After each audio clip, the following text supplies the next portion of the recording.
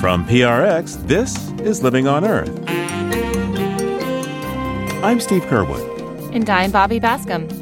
An EV battery factory in West Virginia could bring much-needed jobs to an area hit hard by the collapse of coal. So initially, they are going to bring in 300 jobs into the Appalachia area, but they are expecting for that to rise up to about 1,000 to 3,000 jobs just from that one gigafactory that they're building in West Virginia. So we're really excited about it. Also, extreme heat events boosted by climate change are linked to maternal health concerns. We know that pregnant women who are exposed to heat can suffer higher rates of preterm deliveries, other birth complications like preeclampsia and eclampsia, and the newborns can have higher risks of complications in the prenatal period. That and more this week on Living on Earth. Stick around. From the Jennifer and Ted Stanley Studios at the University of Massachusetts, Boston, this is Living on Earth. I am Bobby Bascom. And I'm Steve Curwood. As more record-breaking heat waves, wildfires, and drought continue to increase thanks to climate change, UN climate negotiators recently gathered in Bonn, Germany, to prepare for the next climate summit this fall in Egypt. But these talks are not moving as fast as climate disruption itself. Alden Meyer is a senior associate of E3G who has attended these negotiations for more than 30 years. And while he notes there's been some progress, there's still a fundamental divide between rich and poor nations that is keeping climate protections from advancing fast enough to avoid more disasters. Alden Meyer joins us now. Welcome back to Living on Earth. Thanks, Steve. Great to be with you again. What's the importance of intermediary conferences like what just happened in Bonn, Germany? Why should we be paying attention? Well, these are the working level conferences that prepare for the big annual climate summits. Last annual summit was in Glasgow. The next one will be in Sharm el-Sheikh, Egypt. And this is when countries get together to work out the draft negotiating text and decisions to forward into that process for adoption at the annual COP. It's essential to make the process work. This process helps deal with some of those devilish details? Yeah, that's true. And negotiators are a bit at sea because we're now making the transition from negotiation of the international climate framework, and we're shifting into implementation. How do you live into the commitments that countries have made? Importantly, how do you increase ambition to have any chance of staying below 1.5 degrees Celsius temperature rise? That's how do you move markets? How do you get deployment of clean energy technologies at scale? And in some cases, that's not the skill set that these negotiators have. They have to play a key role in preparing the draft decisions for considerations by ministers at the annual climate summits. Really, we need people coming in to bring in that real world perspective, to say what is it that national governments can do to advance the agenda on radical decarbonization as is needed to cut emissions by 45% or so over the next 8 years. And then a major focus of this meeting in Bonn was how do we do a better job of helping the vulnerable countries and communities that are on the front lines of climate change, in most cases through no fault of their own, but they're experiencing horrendous impacts and the system is broken in terms of giving them support. One of the focuses of Bonn was on this question of loss and damage. Vulnerable nations have requested help from developed countries to protect themselves in the face of all the things that climate disruption is bringing. But at the bottom line, there's not a whole lot of money that's been offered. What, if anything, changed this time around at Bonn? Well, first to unpack a little bit, there's sort of three pillars of the international regime. The two that we're most familiar with are mitigation and adaptation. Mitigation is doing as much as you can to reduce emissions. Adaptation are the investments you make to make your systems more resilient to climate change. But even if you had the best mitigation and adaptation strategies in place, the fact that we have done much too little over the last 30 years to address the crisis means we are going to experience increasing impacts no matter what we do at this point. So that's where loss and damage comes in. It's saying, what can you do to respond to them? There's different kinds of impacts you're talking about. There's what are called sudden impacts, such as floods or hurricanes and typhoons. And there's what is called slow onset impacts, like sea level rise, desertification, drought. The message we got out of the three dialogues on loss and damage in Bonn was an acknowledgement that the system is broken. that these impacts are real, that they're growing, that vulnerable countries can't really cope with them with the resources they have, and that the current patchwork of humanitarian disaster and climate finance vehicles is not working. It's not generating the quality of finance. In many cases, it's loans rather than grants. And there are huge access issues for countries to jump over. The fight in Bonn was over whether or not there should be a formal agenda item at the climate summit in Sharm el-Sheikh to address how do you fix a broken finance system when it comes to loss and damage. And there it was very polarized around north-south lines. The developed countries are still resisting having that conversation, although some of them, such as Canada and New Zealand and others, are acknowledging that we need to find a space to have that discussion. Alden, I'm scratching my head. I mean, how do you fix something unless you talk about it and get together and figure it out? Well, this is a long-standing fault line in these negotiations. And this is not a new issue. Loss and damage has been on the agenda since the original negotiations of the Rio Treaty in 1992. And it's because it does involve a fair amount of money, billions, tens of billions, maybe hundreds of billions of dollars to really address. And no one wants to be a situation where you divert money from mitigation or adaptation to fund loss and damage. And of course, there's the concern that this could create open-ended liability for compensation for the historical emissions. By and large, it's the Western northern countries that have been responsible for the bulk of the carbon put into the atmosphere. So that's where the resistance has come from. But I would say there's been an evolution.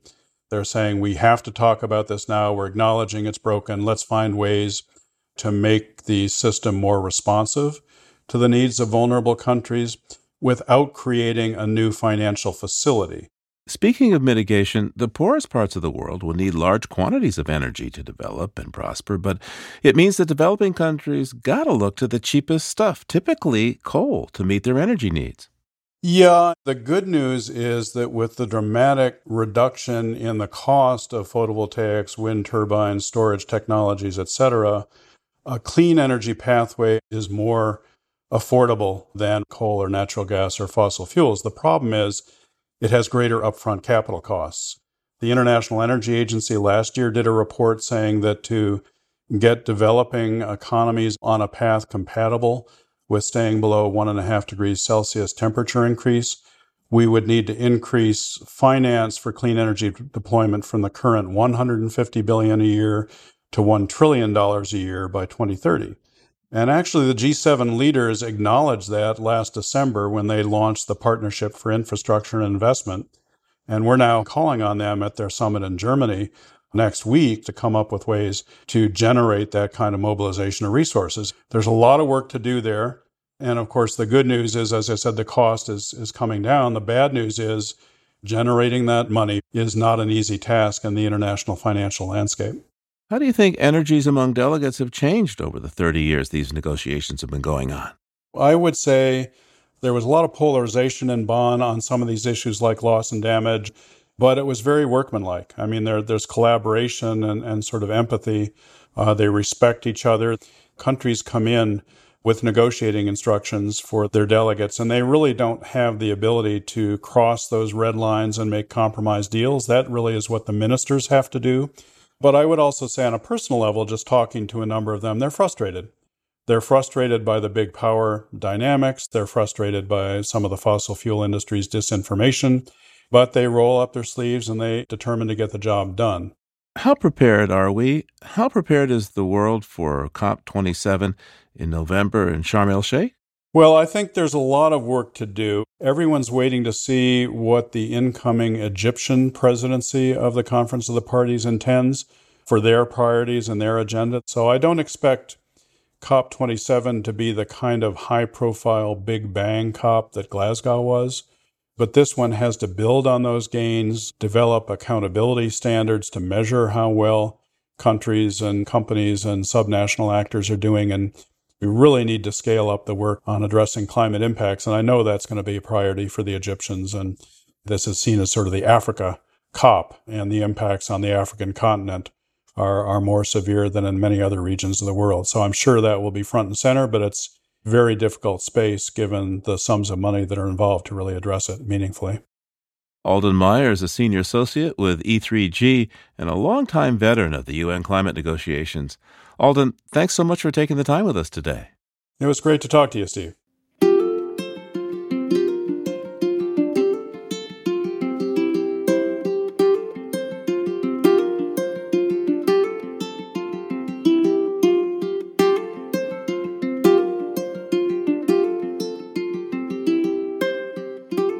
Well, these days the news cycle is so fast and furious that a lot of things can get by us, unless, of course, there's Peter Dykstra, looking out for the things beyond the headlines that we ought to know.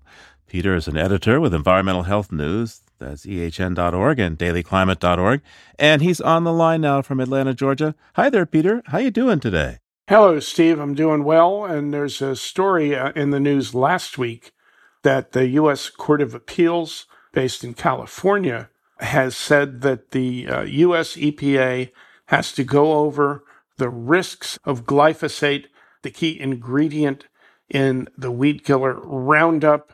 Roundup is owned by chemical pharmaceutical giant Bayer, so that's going to put EPA back to the drawing board on researching whether glyphosate causes cancer and threatens endangered species. Yeah, I think the EPA had reauthorized the stuff towards the end of Mr. Trump's time in office, much to the consternation of environmental groups. They did, even though the European Union and others think glyphosate is dangerous and have taken action to restrict it. But the appeals court doesn't have any impact on whether Americans can buy, sell, and use glyphosate. Farm workers use it, and homeowners use it for lawn and garden. But it is going to take another look at something that's also been extremely contentious.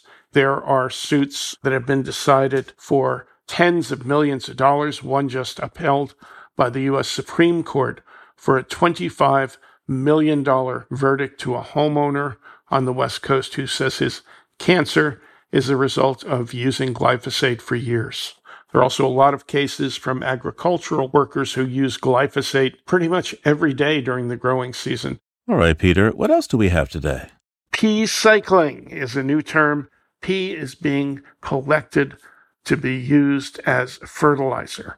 There are efforts on in places as diverse as Vermont and the African country of Niger, because human urine has essentially the same nutrients in it for crops that chemical fertilizers have. And chemical fertilizers can be a lot nastier to the environment in their manufacture. Let me see. So we must have phosphorus. We must have nitrates and other nutrients. But cut to the chase here, Peter. I mean, how do we gather all this pea up? People will find a way. Human poop is already used as an ingredient in fertilizer that comes from a lot of our major city sewage treatment plants. But there may be a bigger global effort to turn our waste products into money and not let our waste go to waste. Okay. What do you have for us from the history books for today? June 23rd, 1988, a NASA scientist named James Hansen appeared before a U.S. Senate committee chaired by Senator Al Gore and talked about climate change and its potential impacts. It's when America first sat down and took notice of how bad climate change impacts could be. Yeah, I even remember that, Peter, and it was a brutally hot day in Washington. It's almost as if Vice President Gore had ordered up the weather to tell the story. Maybe it was a convenient truth, but both men, Gore and Hansen, came to national and international renown. They were very prominent on the issue. They still are. Let's see. Al Gore got part of a Nobel, an Emmy, a Grammy. But both men also got a tremendous amount of grief. But they did get the science overwhelmingly correct, Peter. And here we are 34 years later, two men and many others vindicated on the science, but we're still staring into the abyss with so much more to be done to try and stop the damage from climate change. Yeah, and sadly, 34 years ago later, we have a heck of a lot less time to try to turn things around and deal with the emergency. That's correct. All right, Peter, let me thank you for bringing us all this news. Peter Dykstra is an editor with Environmental Health News. That's ehn.org and dailyclimate.org. And we'll talk to you again real soon. All right, Steve, thanks a lot, and we'll talk to you soon. And there's more on these stories on the Living on Earth webpage. That's LOE.org.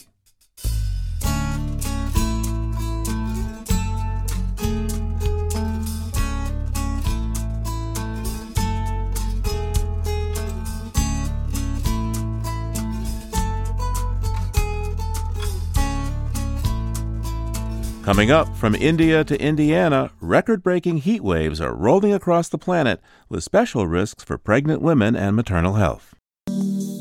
Support for the Living on Earth podcast comes from IM.Bio. Where do biotechnology, politics, patients, and our planet all intersect? Find out by listening to the IM.Bio podcast. Hosted by Dr. Michelle McMurray-Heath, President and CEO of the Biotechnology Innovation Organization, IM.Bio brings you powerful stories of biotech breakthroughs. Discover the biggest threats to our planet's water supply, new vaccine technologies, the latest Alzheimer's research findings, and more. Subscribe to IM.Bio wherever you get your podcasts.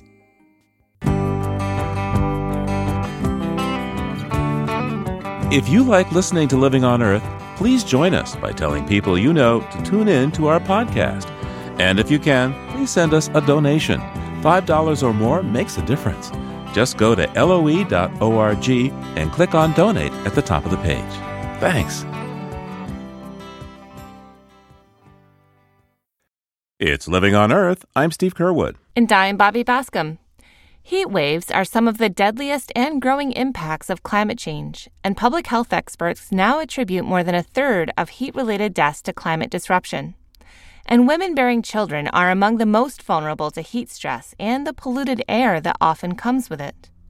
For pregnant women in parts of the United States and Europe, where heat waves struck this year even before the summer solstice, an estimated 90% of them could seek relief in air conditioning. But for pregnant women who had to endure the recent record-breaking heat wave in India and Pakistan with temperatures of up to 122 degrees Fahrenheit, just 5 to 10% had access to air conditioning. Some complications in pregnancy are directly related to extreme heat. For details, we turn now to Cecilia Sorensen, Director of the Global Consortium on Climate and Health Education at Columbia University. Welcome to Living on Earth, Cecilia. Hello, Bobby. It's great to be here today. Well, let's start with this acute example of a heat wave in India. It was more than 120 degrees this spring, their hottest May since they began keeping records. How did that heat affect pregnant people there? What are some of the health concerns associated with extreme heat during pregnancy? That's a great question. We know that pregnant women who are exposed to heat can suffer higher rates of preterm deliveries, other birth complications like preeclampsia and eclampsia, and the newborns can have higher risks of complications in the prenatal period. I believe there's been, dozens of studies looking at heat and maternal health, including an Australian study that found a 46% increase in stillbirths during heat waves. That's a shocking number. That study was a bit of an outlier from what I understand. Others found more on the order of a 5% increase for premature births and stillbirths for every 1 degree in increase in temperature. In any case, though, it seems clear that there's a very strong relationship here.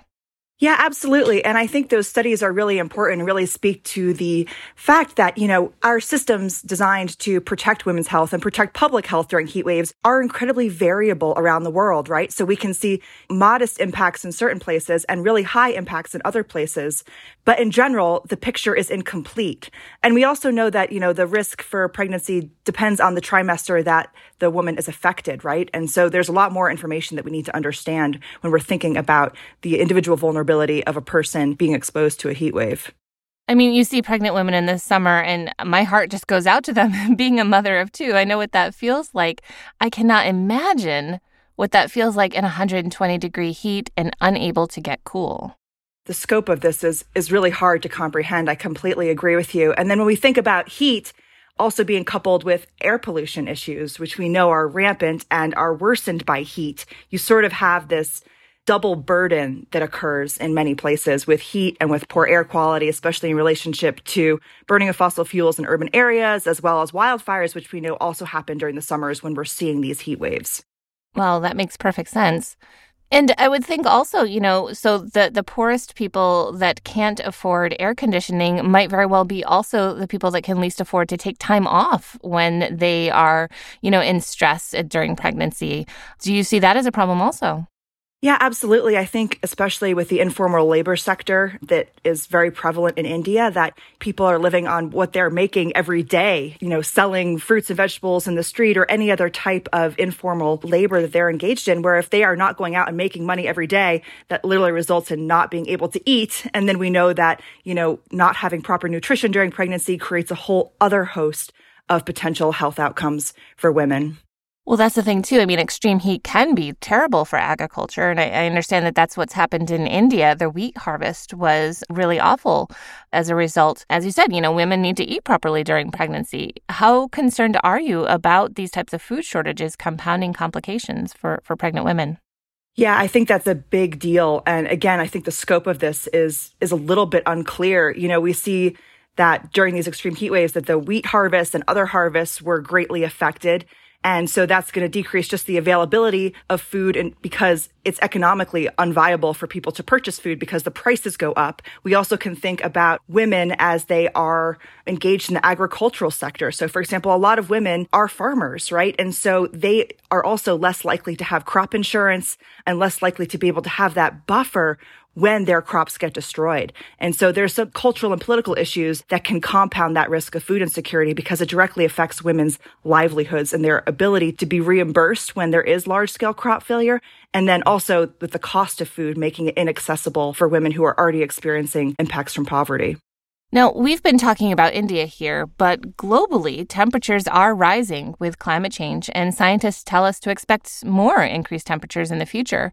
Looking big picture, worldwide, what other regions of the world are you most concerned about when it comes to maternal health and heat, both now and looking forward?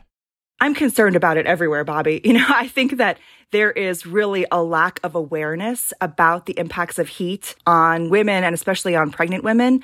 This isn't something that we learn about in medical school or in nursing school. We don't have a lot of public health warnings about it. We don't see, doctors counseling patients on this. And so that's one of my biggest concerns is that we don't have a great awareness of this among health professionals everywhere. But of course, there's pockets of vulnerability everywhere in the world, right? So I think it's hard to say that there's one region that I'm most worried about because we see pockets of vulnerability, even in very high resource countries, especially where there's urban heat islands that really compound the impacts of heat.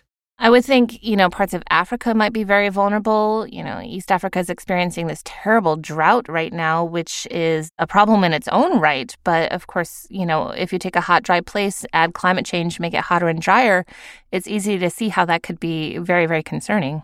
Oh, absolutely. And, heat is just one of the exposures that we're thinking about. You're also thinking of the impacts of decreased water availability and how that can impact women's health in terms of, their access to proper sanitation and hygiene, especially during vulnerable periods around pregnancy and menstruation. And then thinking about the food availability, right? So it becomes a complicated sort of multi-exposure issue very quickly. But as you mentioned, yes, I'm very concerned about places like Africa where we're seeing large-scale drought coupled with these rising heat waves.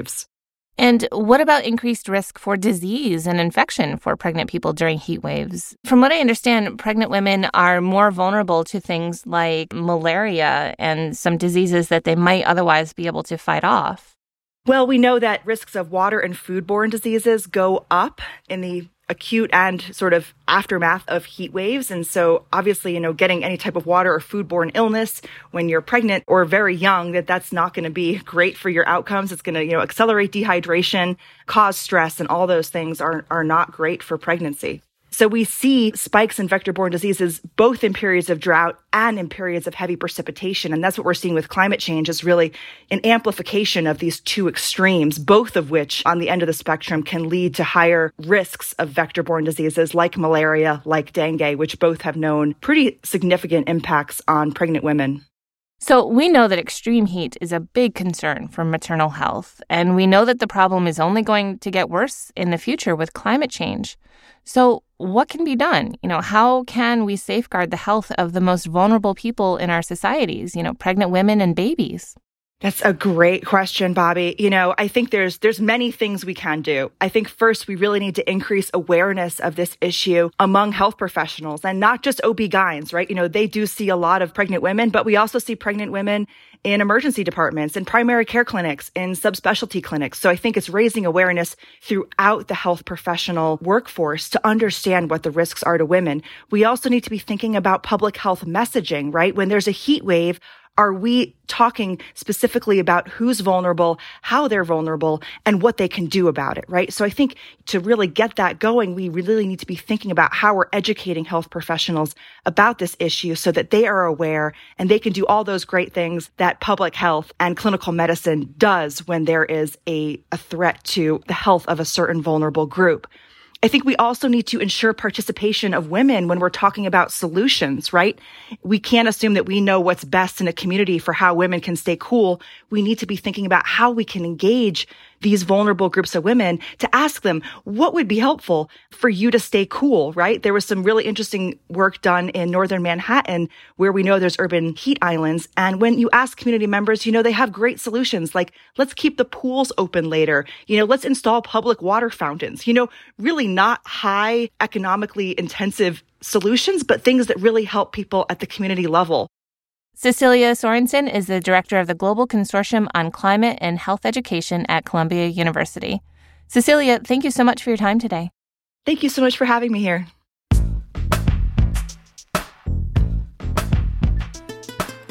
The Appalachian region of the U.S. is often called coal country, and to a large degree, coal dug out of the mountains in western Pennsylvania, the Virginias, eastern Ohio, and Kentucky fueled the early development of the United States. But market forces and concerns about climate-changing gases from the burning of coal have forced mines across the region to shut down, leaving thousands of coal miners without work. To help revitalize the region, the United Mine Workers of America Union is teaming up with electric vehicle battery company Sparks to bring the lithium-ion battery industry to West Virginia without using cobalt. Cobalt is scarce and expensive, and its extraction from places like Central Africa is linked to humanitarian concerns, including child labor. So a cobalt-free EV battery factory in Appalachia is expected to produce a less expensive and more ethical battery, address climate change, and bring much-needed jobs and economic development. For more, I'm joined now by Erin Bates, Communications Director for the United Mine Workers of America. Welcome to Living on Earth. Hi, thank you for having me. So the Appalachian region is known as perhaps the first home of U.S. coal. Out west in Wyoming, there's a lot of coal that's done as well there. But coal, of course, allowed this country to manufacture iron, steam engines, railroads. Now a lot of coal mines have disappeared, especially in the east. Let's step back for a moment. Tell me, what do you think caused the industry to disappear so much, and how has it affected the communities in Appalachia? Well, you're correct. There have been 60 coal mining companies that have either filed for Chapter 7 or Chapter 11 bankruptcy since 2012. So to say that there has been a massive decrease in jobs and in coal mining opportunities in the United States is correct. It has decreased substantially. The market was really great. In 2011, we had over 92,000 coal miners. And production was high, costs were high, the companies were making a profit. But after 2011, the prices really plummeted, and it caused a lot of companies to have to, liquidate their properties in order to maintain any kind of profit. Now, with bankruptcy laws in the United States, what that meant was they would file for bankruptcy. The coal mining, the owners and operators would get massive bonuses, and the workers would be left with nothing. So what does that do to the communities? It absolutely destroys them. When these coal mines close, what happens? They don't have the income to shop at grocery stores. They don't have the extra cash to go buy clothes at the local, shops downtown. They don't have money to buy prescriptions. They don't have money so it doesn't just hurt the coal miners and their families. It hurts the entire community. And so these little towns that were thriving and were growing are now ghost towns. So what's been done over this past decade to deal with that situation? Well, the United Mine Workers has been battling these bankruptcies left and right. We have Patriot, Arch, Peabody. Right now, we're in the middle of dealing with the aftermath of Jim Walter's bankruptcy. And so what the union has been doing has been working with the bankruptcy judges to at least try and get the benefits and the jobs that these coal miners deserve. And we've been doing that in a couple of ways. One, typically we try to find a new buyer for the coal mine if they're not completely shutting down. And then we work to make sure that a UMWA contract is in place.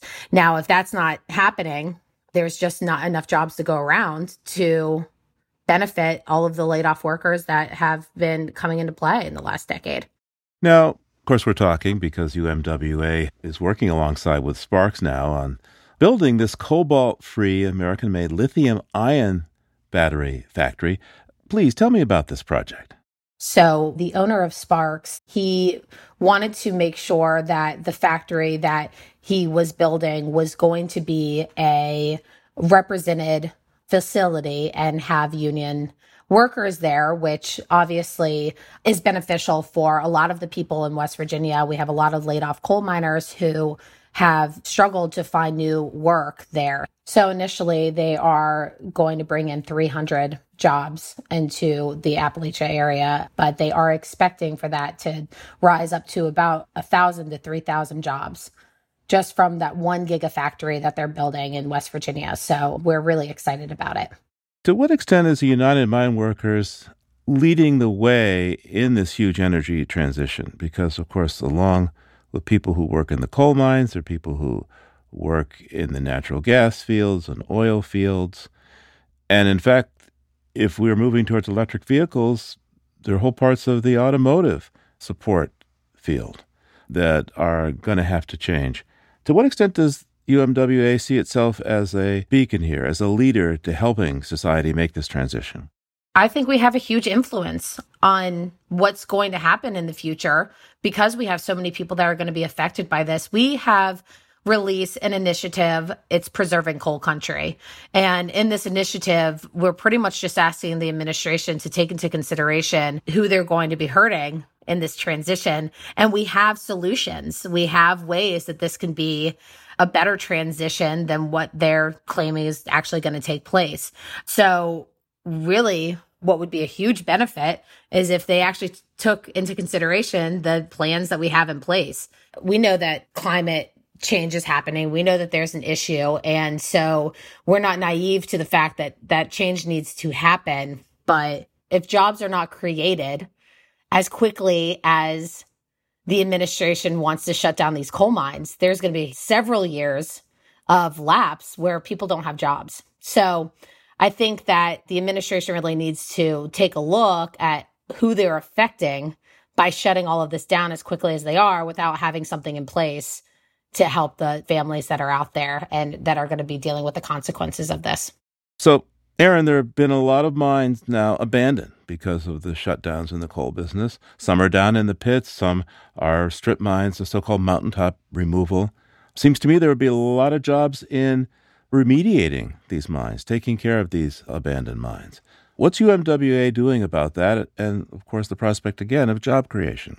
Absolutely. There are jobs that can be had by the reclamation needs that are at these abandoned mine lands. This is one of the parts that is in our initiative for Preserving Coal Country. We want the federal government to require the states to create contracts for AML reclamation and require union wages for the people that work out there. It's something that needs to be done regardless, and it's hundreds of jobs that they could be creating just by focusing on reclamation needs for these abandoned mine lands. Erin Bates is Communications Director for the United Mine Workers of America. Erin, thanks for your time today. Thank you for having me.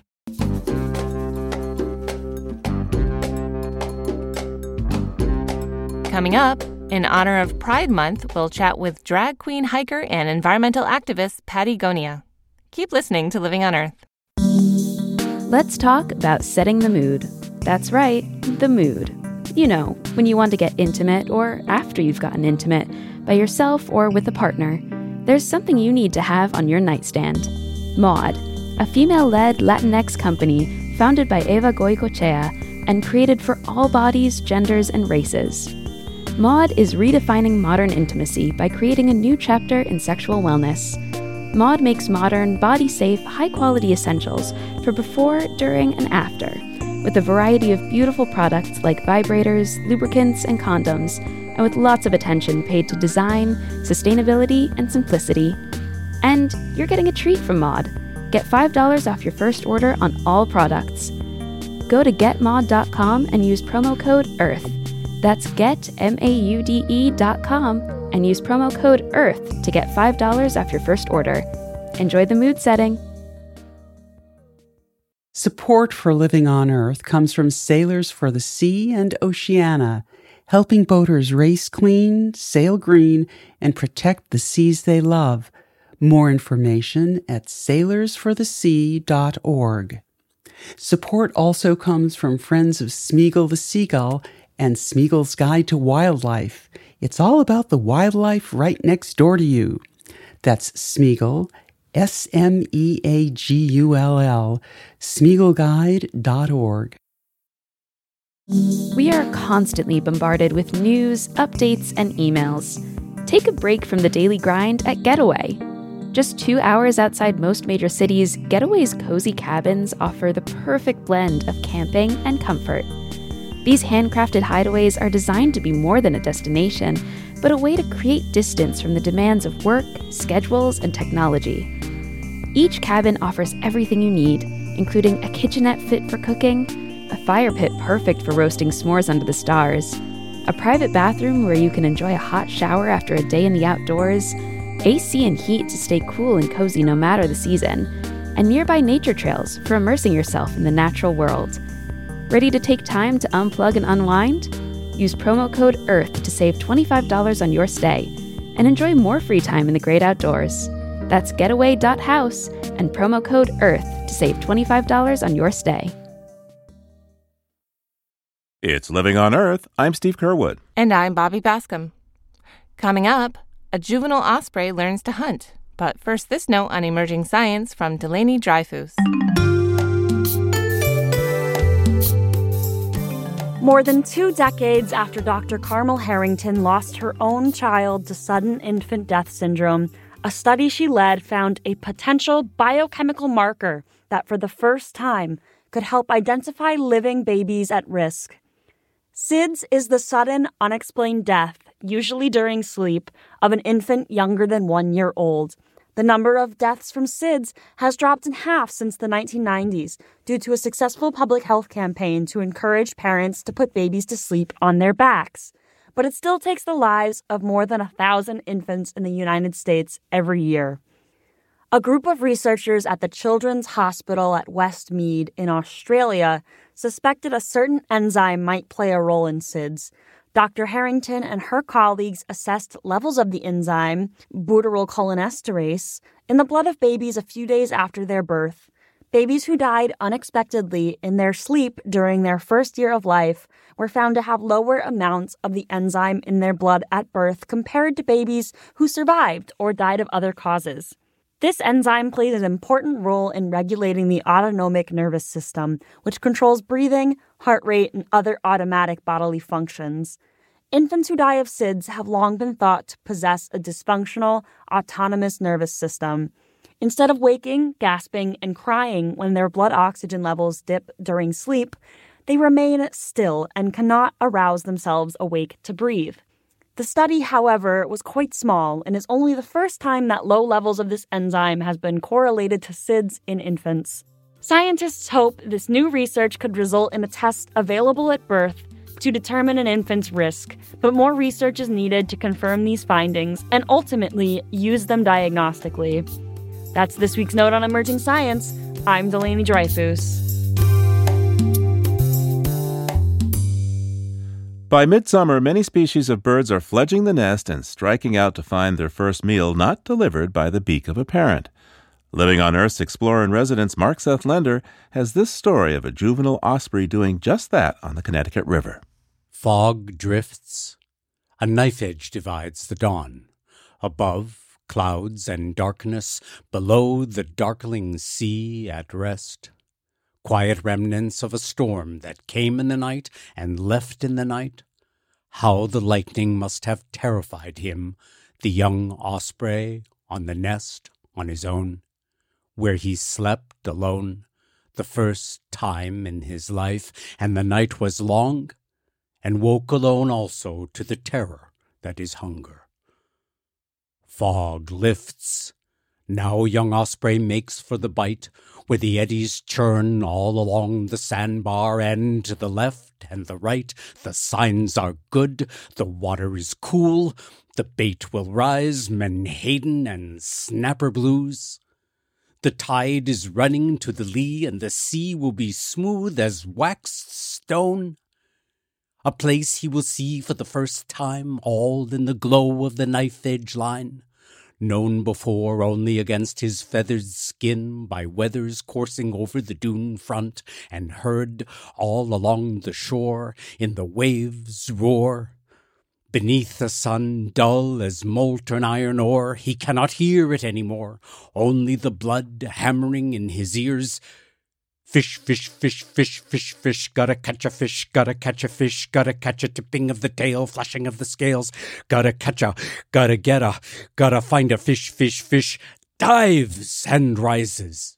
Dives and rises, shaking, the water slaking, a rain of his own making, taking his life's force away from him, a drop at a time, all for nothing. He circles, then hovers, the ocean covered, granular and dark as emery cloth. He must see through, must see this through. Fish, fish, fish, fish, fish, fish, sploosh! Osprey struggles, falls back up to his neck and shoulders, wings outspread around him, and the weight of the wet keeping him bound. While the gray of the sky and the blinding eye of day both ignore him, it is all will, he is all in, it is never or it is now. One last thrust, and in his talons fish. Fish. I gotta fish. That's Living on Earth's explorer in residence, Mark Seth Lender. For photos of the young osprey, visit the Living on Earth website, loe.org.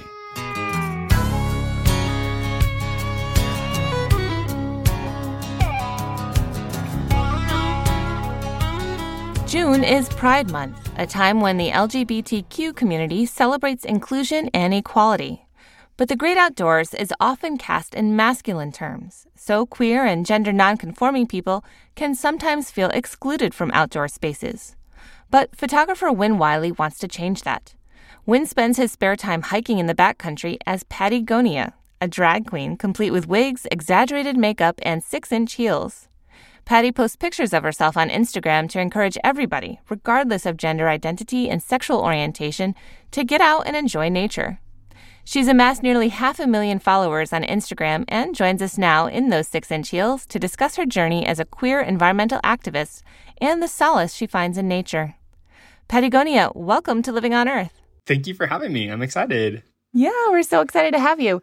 Growing up in Nebraska, what was your relationship like with the environment, with the natural world around you?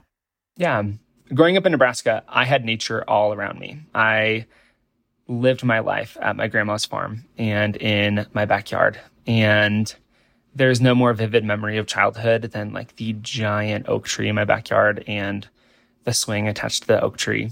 And I also spent a lot of time growing up in Boy Scouts, and that brought me outdoors as well. Now, today you're putting together your love of nature and your expression of yourself through drag. Can you tell us about that, about hiking outdoors in full drag regalia? What does that look like, and how does it feel for you? I feel very lucky that my passions get to intersect so much. I really feel like for anyone in life, when you can get a chance to intersect your passions and kind of Venn diagram one circle over the other and find that middle ooey gooey like good zone, it's so wonderful. I feel so alive. So when I do drag in the outdoors, I feel the most me. And yes, that means literally backpacking in high heels, which you can think is a very silly and stupid and dangerous thing, but so is riding a mountain bike down a mountain at 45 miles an hour. So, pick and choose your danger in the outdoors. I just choose to wear some 6-inch heels, but it's really beautiful for me to get to also be very feminine and be in touch with my femininity in a space I feel is very feminine. And I feel like we're told through media, through just the narratives and through the archetypes in the outdoors, that the outdoors are a very masculine space. They're there to conquer. And I enjoy being with them, and I enjoy making art with them. It totally changes my my experience with the outdoors when I'm in drag as well. I feel like I notice things I wouldn't out of drag. Really? Like what? You know, when you sit and you do your makeup for 3 hours and you're in one place, you just notice a lot of things. You notice the birds. You notice the flowers around you. I think I spend so much of my life, especially pre-quarantine, going at such a fast pace. And I think when you're out on the trail, you also can go such a fast pace, even though you're walking. You know, you're going by so much so fast. And I feel like when I'm sitting there, I can just notice what's actually around me and can realize how much of like a symphony it all is, how much everything has a purpose, myself too. And what inspired you to start doing drag to begin with? I think what inspired me to do drag was finally wanting to do it for myself. I grew up in Nebraska in an incredibly beautiful environment, but one that basically was told to me only accepted me if I was straight passing. So when I came out, it was conditional love. It was, hey, we love you. This is beautiful. We accept you for who you are, but never do drag, but never want to transition to be a female, but never this, never that. Don't change your voice. Don't have a feminine voice. So I think drag for me was the release of kind of a lot of toxicity that I'd internalized since initially coming out. And I've just fallen in love more and more with drag ever since. I'm fascinated with the freedom that I feel when I'm in drag. And so for someone that hasn't seen your Instagram post, can you describe a typical outfit that you might wear on the trail, or even a favorite outfit that you've worn that would really give people an image in their mind? Absolutely. So I just want you to think of the most absolutely absurd things you could ever imagine a drag queen to wear, and that's literally what I'm wearing. So one of my favorite outfits is actually made by one of my friends, Angela, and the dress is actually a full functioning tent. You can take off the dress, can literally put poles in it, and it turns into a tent. I'm not kidding. So she originally designed it as a jacket that was used to basically bring up the conversation of refugees. So she's made hundreds of these coats to give to refugees to be able to have as jackets/coats and also as tents that they can sleep in as well. But we're repurposing it for the outdoors as well. So it's fun. I think it's definitely fun to just have fun with fashion, to not take it too seriously. Some of my favorite looks are things I throw together like that, and or I have a piece that I want to show and tell with you that I want to describe for listeners. That'd be great. So this is a wig made of over 100 pieces of plastic. It looks like a giant disco ball of plastic. Yes, it is very like Amadeus, like very much Queen old royalty. Like, can we create a 2-foot tall wig on a head? Yes, we can. And let's do that out of plastic. So this is all differently like upcycled plastic items. And I'm going to set the phone down just so I can put it on, and then I'll pick up the phone again. So give me one second. Perfect. Yeah. Okay. Just so you can see the full effect. I love it. Ugh. Okay. So this is it. It literally looks like I am wearing just a giant stacked pile of trash on my head, because I am. Well, it looks very, Marie Antoinette to me, like back in that era, there was so over the top with things like that weren't even trying to look real. Absolutely. And it's great. It like ruffles in the wind. Like you can kind of hear it. We'll do some ASMR. Something I'm thinking about all the time is that drag as a culture is inherently very wasteful. And I'm really trying to deconstruct drag for the purpose of making it as sustainable as can be. So this is a wig made of plastic, because plastic wigs you see drag queens wear that look like real hair are literally plastic. So why am I putting new plastic into the world rather than wearing trash? So I am a trashy queen. Here I am. I love it. So I'm going to take this off because it's going to be like audio interference, but yeah, it doesn't look too comfortable either. It's actually really comfortable. It's really like one of my most comfortable wigs. Yeah, it's amazing. Yeah, super fun. And what kind of reactions do you get from other people on the trail that are probably not expecting to run into a drag queen while, out and about in the woods? Absolutely. It's always a mixed bag. I'm fascinated with how much even just wearing heels, even if I'm not in full drag, but just hiking in heels, is such a disarming moment. Like it'll catch them off guard and they'll notice the heels and they'll light up inside and they're like, oh my gosh, hi, whoa. And it's always a conversation starter, of course. It's not like you see people walking in 6-inch heels out in nature. But I think it's a really beautiful touch point to learn. And I love opening up conversation with people if they're open to it on the trail. But I've definitely had and experienced homophobia on the trail too. I've definitely not felt comfortable at many points on the trail, especially when I'm more in full form drag. I've been called a circus act on the trail. I've been called other words we will not say on public radio. So it's a mixed bag. But I'm amazed at how often it's a positive interaction. You know, we've had a few segments on Living on Earth recently about people of color enjoying the outdoors. And I'm sure you're familiar with the story of Christian Cooper, the African-American man who was birding in Central Park when a white woman called the police on him after he asked her to leash her dog. You know, people of color routinely report feeling unsafe or unwelcome in the outdoors. How does that sentiment resonate with you as a queer person, as a drag queen? Absolutely. I think the practice of drag really lets me know that the hate that I face and the homophobia that I face is a sliver of what people of color experience, is a sliver of what my trans and non-binary queer community members experience on the trail. It's a very different experience and a very privileged experience that underneath drag, I am a white, straight-passing male. And that's something I'm thinking about all the time and thinking about how much drag really lets my queerness unfold. But the privilege it is to be able to wipe off makeup at the end of the day, the privilege to be able to pack away my heels and have no one know about my difference or about that I'm a member of a marginalized community. So I think it's a really, really interesting practice. And I'm not at all comparing my experience to theirs, but it does very much let me know how much work we have to do in the outdoors to truly make them an inclusive place for everybody. And why do you think it's important to see queer people in the outdoors? I think it's important to see queer people in the outdoors because nature is so queer itself.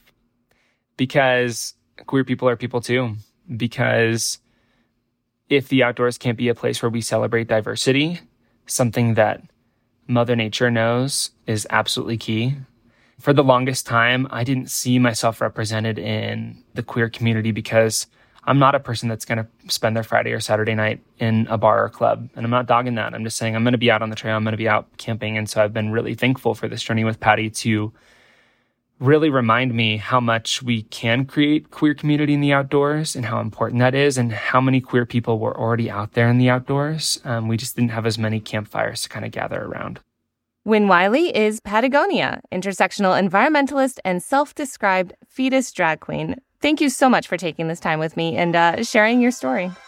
Thank you so much for letting one of my baby steps as a drag queen be being on your show.